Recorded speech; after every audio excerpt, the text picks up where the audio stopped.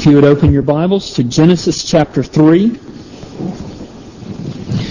Genesis 3, verses 1 through 21 is a passage that I think most of you will be familiar with. Now the serpent was more crafty than any other beast of the field that the Lord God had made.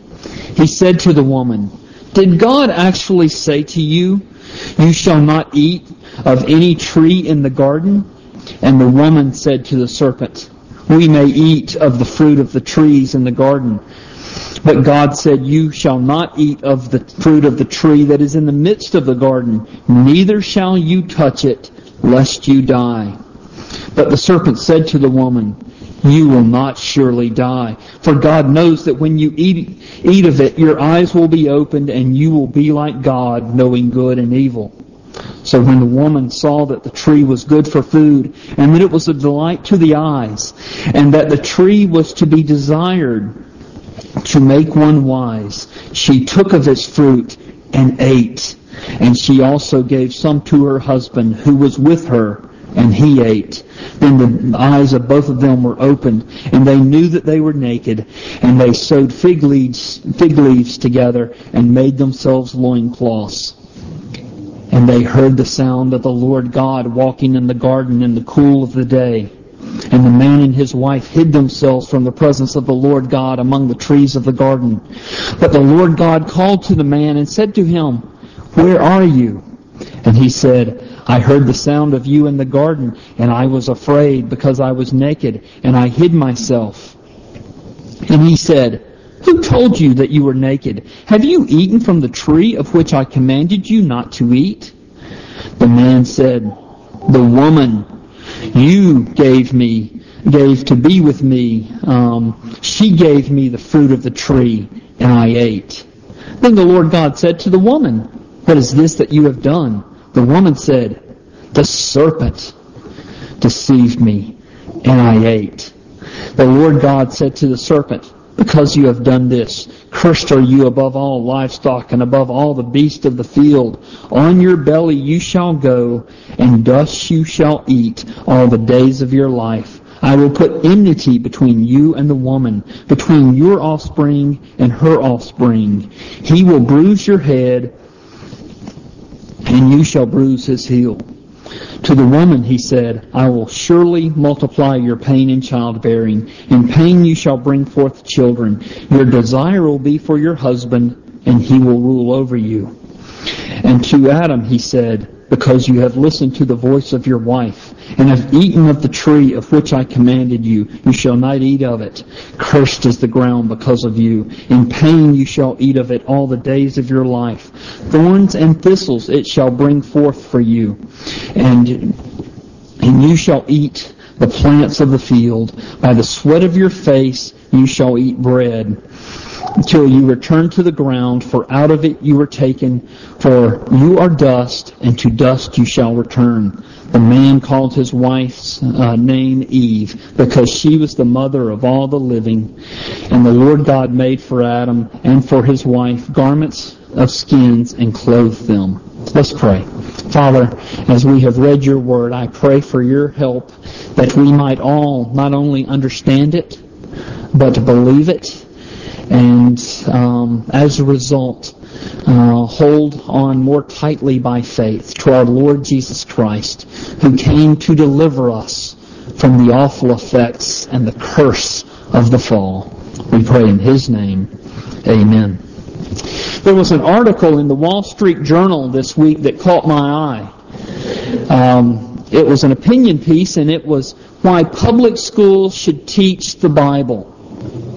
The subtitle of this article was Westerners cannot be considered literate without a basic knowledge of this foundational text. And so here's how the article began. Have you ever sensed in your own life that the handwriting was on the wall? Or encouraged a loved one to walk the straight and narrow? Have you ever laughed at something that came out of the mouth of babes, or gone the extra mile for an opportunity that might vanish in the twinkling of an eye? If you have, then you've been thinking of the Bible. These phrases are just a drop in the bucket again another biblical phrase, of the many things that we say and do every day that have their origins in the most read, most influential book of all time. The Bible has affected the world for centuries in innumerable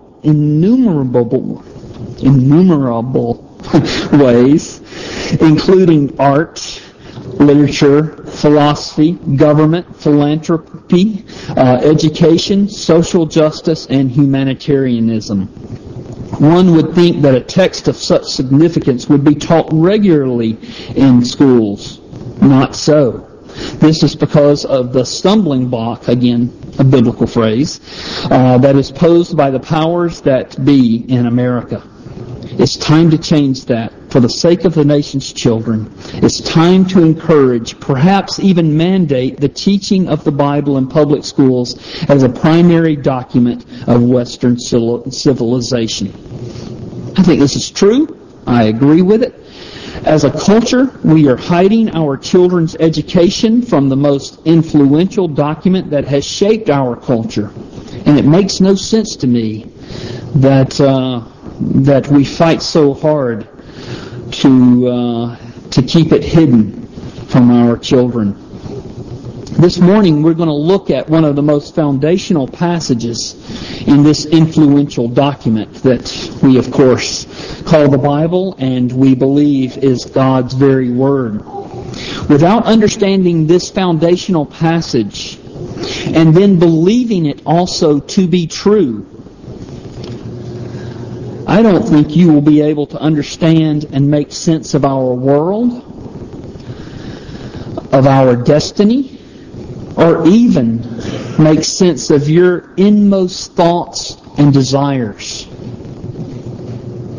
Even though most people have a basic knowledge of this passage, I don't think many people have thought through the far-reaching implications of this passage.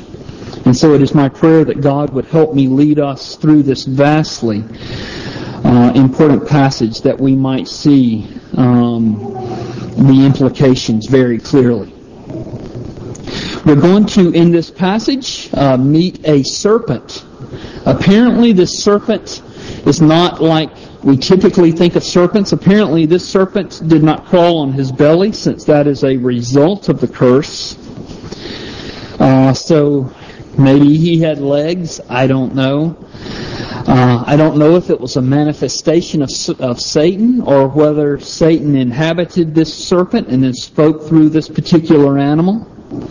But I do firmly believe the Bible's account here. We live in a universe where there is a natural, physical, seen world, but there's also a supernatural, unseen world. And when the serpent enters, we are introduced to this spiritual side of the universe. The Bible recognizes both the physical and the spiritual. It sees both sides of the universe. We're also going to observe Adam and Eve's interactions with this serpent, their response to God after the fall, and of course God's response to them. And then finally, we're going to meet Eve's descendant, who, it turns out, is God's gift to humanity to save us from the lies of the serpent and the curse of the fall. So let's just jump right into the text. Here with verse 1, we are alerted that the serpent was very crafty. It says he was more crafty than any other beast of the field that the Lord God had made. I don't know if Eve knew that the serpent was particularly crafty, but he approaches her. He asks her a very simple question. He says, "Did God actually say that you shall not eat of any tree in the garden?" There's two more remarks I'm going to make real briefly about this question. First of all, God did not say that. God said just the opposite. God said that they could eat from any tree in the garden except for that one in the middle. See, God made the entire world for man. We saw this a few weeks ago, the sermon on the kings of the earth, that God made human beings to be kings of the earth, to rule over the birds of the air, the beast of the field, and over the fish of the sea. He gave rule and dominion to man because man was to be the king. And so God created the entire world for man to rule over it. And God expressly said that the world was not only good, but very good, because He had made it for man. God withheld no good thing for man. Remember how in Genesis 2, God realized it's not good for man to be alone. And so He made from Adam's rib Eve. So He withheld no good thing from mankind. Yet the serpent, or more accurately, we could say Satan, is trying to make God appear to be very stingy. The second remark is less obvious. When Satan spoke to Eve here in verse 1, and he said, Did God actually say, You shall not eat from any tree of the garden? The you there is plural. And that's important because we realize that even though Satan is addressing the woman, that Adam is right there with her. And so he is speaking to both of them. Satan knew that he was putting forth an untruth in his question. And he knew the answer to this question even before he asked it. But what he's doing is he's using this untrue question to bait Eve into engaging him. And of course, Eve fell right into his trap. She answered him. She gave a generally correct response, but then she went on to change God's wording. See if you can catch where she went off track. She said to the serpent, We may eat of the fruit of the trees in the garden, but God said, You shall not eat of the fruit of the tree that is in the midst of the garden, neither shall you touch it, lest you die. Did you catch it? She added to God's word. God did not say that they couldn't touch the tree, the fruit from the tree.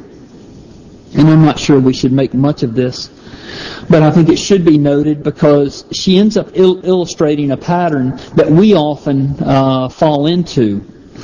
We press certain aspects of our obedience, certain aspects of God's commands beyond what God actually says, while at the very same time blatantly ignoring God's express commands in more important areas.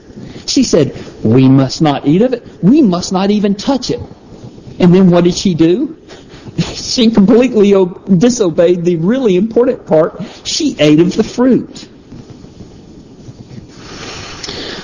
Satan's second remark is no longer subtle. He's hooked her in, he realizes. And so he says two things very directly. He said that Adam and Eve would not surely die. And secondly, they would be like God, knowing good and evil. These statements are a direct challenge to everything God has done for Adam and Eve in creating the world for them. Satan is telling Adam and Eve that God is lying. God is lying when you say that, when He said to them, you will surely die when you eat of the fruit of the tree of the knowledge of good and evil. And the reason he's saying that God is lying is He wants Adam and Eve to begin believing that God wants them to remain less than He is. In other words, implied in Satan's statements is that God is withholding so much from them, and that He really doesn't love them. In fact, God created them in order that they might be His slaves. So Satan is saying, God is not fair. He doesn't love you. He's a liar. Eve takes the bait that Satan had cast out there, and now Satan sets the hook. And Eve, at this moment, begins eyeing the fruit in a new way. She began considering that this fruit indeed was good for food, and that it was a delight to the eyes. In other words, we can paraphrase it and say, Eve thought the fruit looked yummy. But then she saw it as more than just a nice snack. Verse 6 says, as it goes on in the passage, says that she saw that the fruit was desirable for making one wise. In other words, she wants to be as wise as God is. And so she's aiming at equality with God. She believes Satan when Satan said that she would be like God. This is the sin of pride. So now, because we are children of Adam and Eve, because we are born as fallen people, we now love lifting ourselves up. We now love setting ourselves above others. We now love thinking these wonderful thoughts about ourselves. And by the same token, we hate lowering ourselves. We hate admitting that we have done something wrong. Pride has its grip on each and every one of us. And if you say that you are free from pride, well, I'd say that's a prideful statement. Not only was Eve aiming at equality with God, Eve was also trying to gain wisdom apart from God. She was trying to gain wisdom even against God's express command. God said, "You may not eat from the tree of the knowledge of good and evil." Well, she saw that it was good for gaining wisdom. And so she decides she's going to gain wisdom her way and reject what God said. This is the sin of rebellion. We think we know best. We are slow because we are fallen creatures. We are slow to receive counsel. We are quick to choose our own path. This is what makes parenting so dreadfully difficult. As parents, we choose our techniques over God's wisdom, while our children are choosing their own path rather than God's wisdom. I mean, it can be a lose-lose on both ends.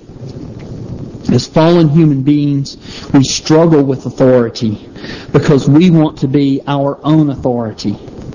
And ultimately, we are rejecting God's authority when we do that. So the essence of all sin is pride and rebellion. But there's another aspect of sin that's always joined with them, and that is the aspect of folly. Eve had to reject all of God's goodness in order for her to seek to be equal with God. She had to reject all that she knew to be true in order to commit that first sin. Normally I don't do this. I'm going to do this morning. I'm going to ask you, how many of you know that it is displeasing to God to sin against Him? I want to see a show of hands for all of you who know that it is displeasing to sin against God. Yeah, pretty much everybody, and as I'm scanning out, I saw every hand. So how many of you, again, show of hands, choose to sin anyway, even though you know it is so foolish? Sin is always an act of pride, an act of rebellion, and an act of folly. And by the way, it wasn't just Eve. She gave some of her. She gave the fruit to her husband, who was with her, and he ate. He had been right there witnessing this whole conversation. So what happened? What happened now as a result of this first sin. What were the results of this initial disobedience to God? Well, first of all, verse 7, there's actually a bit of irony here. Satan was right. Their eyes would be opened. Their eyes were opened. And verse 7, now the eyes of both of them were opened, and they knew that they were naked. Their eyes were open, they realized they were naked, and so they were ashamed. In another bit of irony, they also knew good and evil. Prior to sin, they only knew good. They only experienced goodness. They experienced this goodness in the core of their souls. But now, as a result of eating this fruit, they know evil as well. They are experiencing evil, not only around them, but inside them. Because they are experiencing evil, then they hid themselves from God. Verse 8, when God showed up in the garden in the cool of the day, they heard God walking. So they're afraid of God because they have evil inside of them. And they run and hide, verses 8 through 10. And so since God recognizes that they are hiding from Him, He asks if they had eaten the forbidden fruit. And of course God knew the answer to that question. God can see everything. He can even see the secret thoughts and desires of the heart. He can see the secret thoughts and desires of all of our hearts. It's foolish to try and hide your sins from God. And I've said this before, keep short accounts with God. And what I mean by that is when you do sin, confess your sin. Don't try and hide it. Don't try and wait till the end of the day to confess it beside your bed. Confess it then. Turn from it quickly. Keep short accounts with God, because He knows our sin better than we do.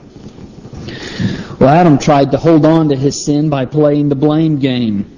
Look at verse 12. After God had asked him, what's happening here, essentially? The man said, the woman whom you gave me to be with me, she gave me the fruit of the tree, and I ate. So he blames his wife, first of all, throws her under the bus, and then he turns and says, but you're the one who gave her to me. And he blames God. And all he's trying to do, very foolishly, is hide himself from his own sin. God knows that He's going to address Adam in due time. So He turns His attention first to Eve. And let me say this. God is going to address all of us in due time. Just because His attention seems to go elsewhere, just like God turned from Adam when Adam pointed at Eve, and He turned to Eve, He still was going to get back to Adam. God is going to get around to us in due time. Hebrews 9:27 says, just as it is appointed to die once, after that comes the judgment. Eve tried the blame game too in verse 13. She says, "It's the serpent. He deceived me, and I ate." So then again, God turns His attention from Eve to the serpent, and we're going to skip over what God said to the serpent because we're mostly interested in what the curse of the fall means for us. And so in verse 16, we see the curse that is laid on the woman. In verse 16, God laid down a twofold curse on the woman. First, God said that He would multiply their pain in childbearing. Now, being a male, I obviously have never experienced what that is like. I've heard what it was like. Men, do you want to know what it's like and how it's been described to me, what having a baby is like? It's basically like taking your upper lip and pinching down real hard and then stretching your upper lip over your head.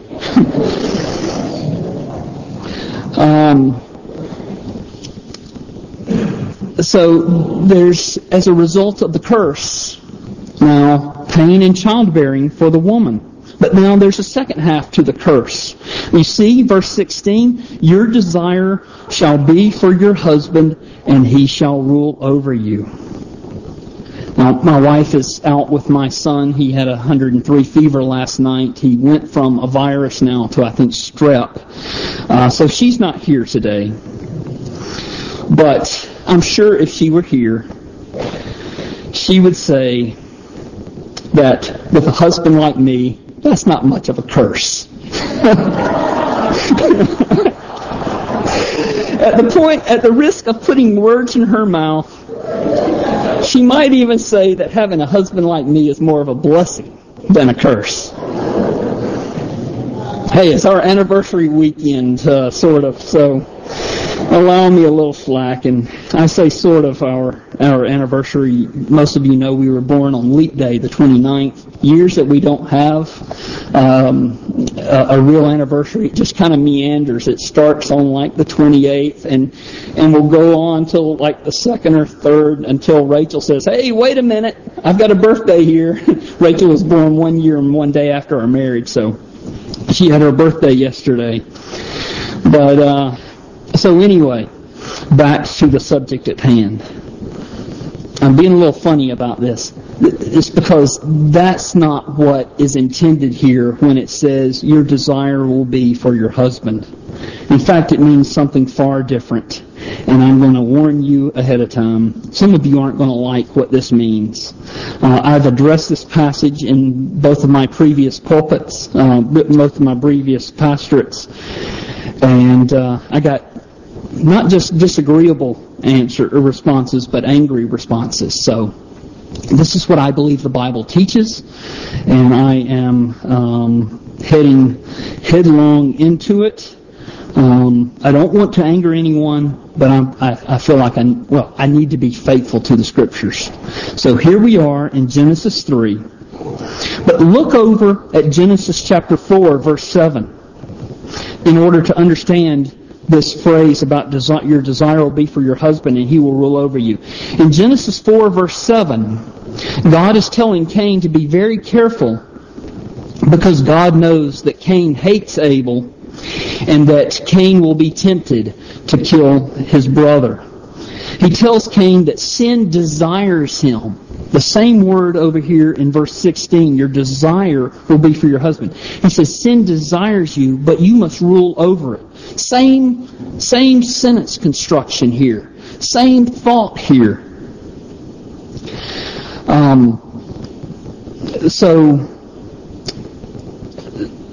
So when you read the curse upon the woman, I'm sorry, I skipped over a sentence.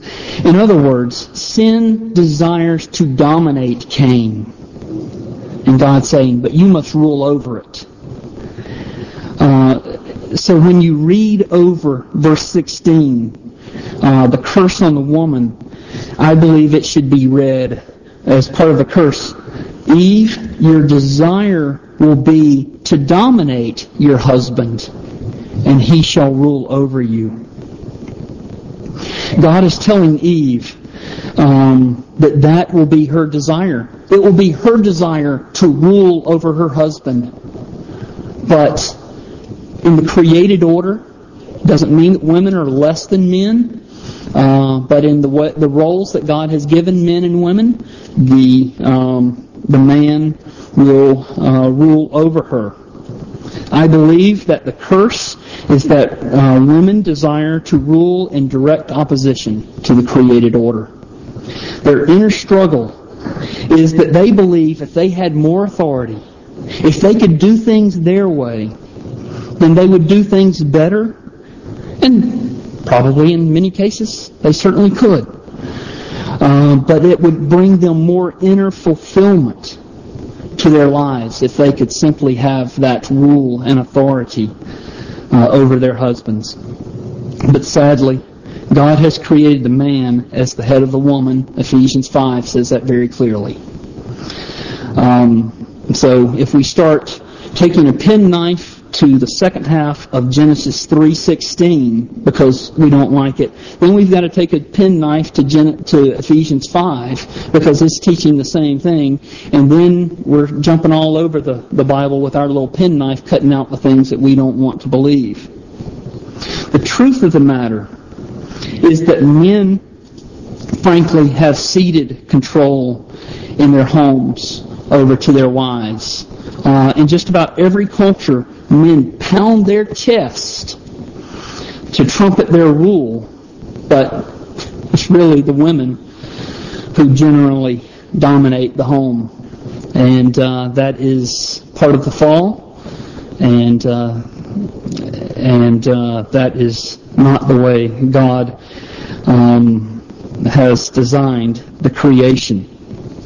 In fact, I'll go further since I'm out here in the deep waters. I believe that women dress provocatively in order to exercise rule over men. I think that's all part of the curse.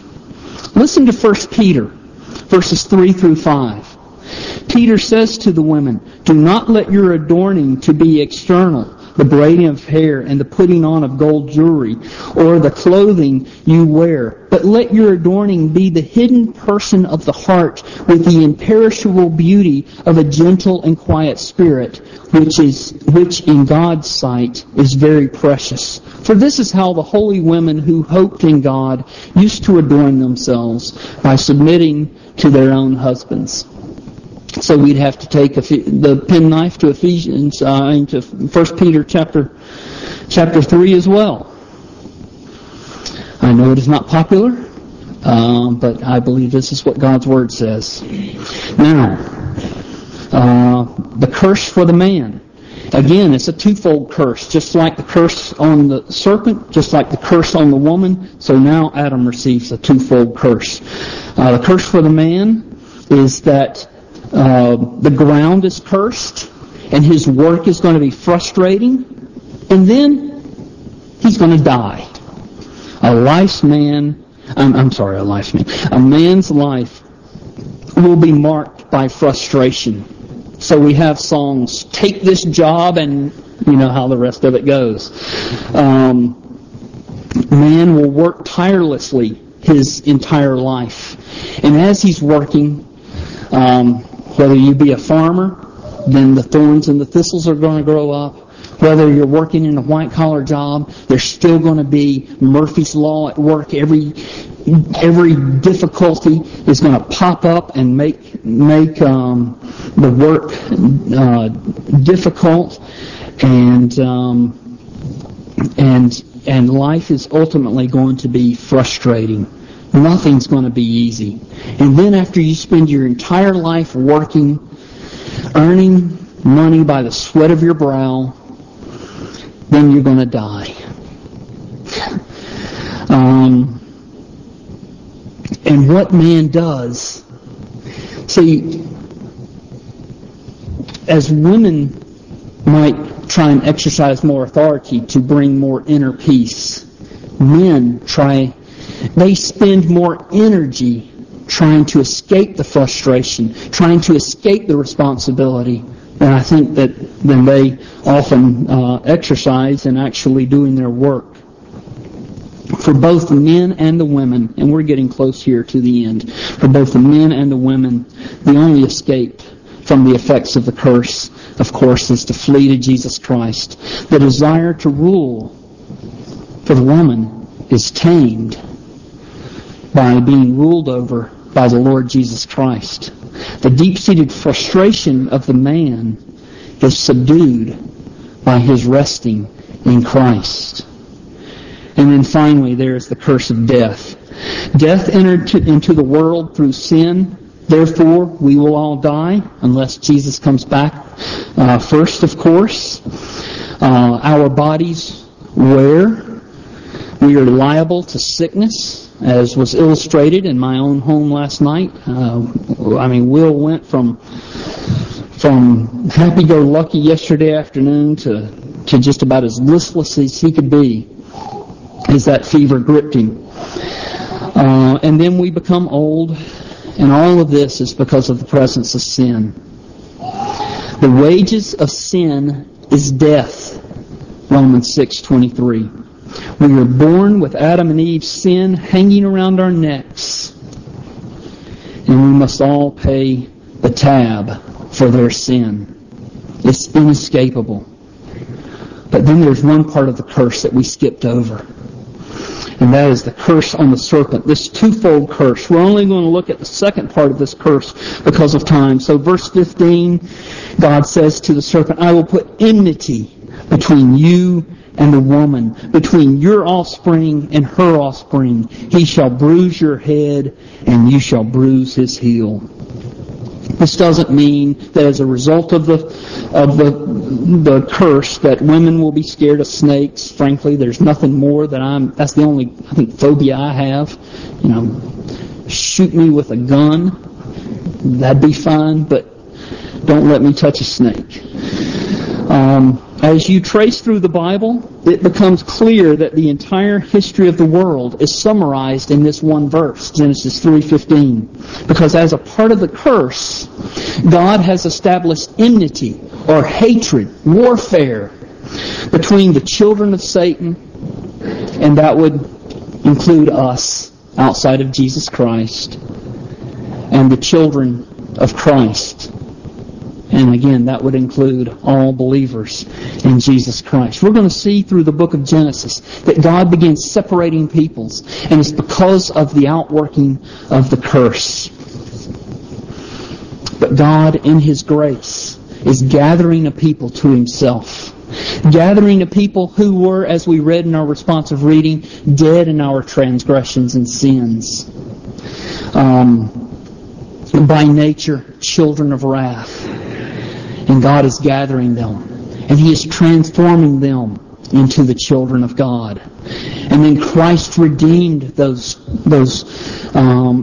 who were formerly children of wrath by becoming the substitute for their sins. By taking the venom of the serpent into His heel, figuratively speaking. The venom of the serpent, of course, is sin. He took the sting of sin in our place. And then, as the serpent bit His heel, Jesus crushed His head. And we have redemption through Jesus Christ. The curse pervades everything.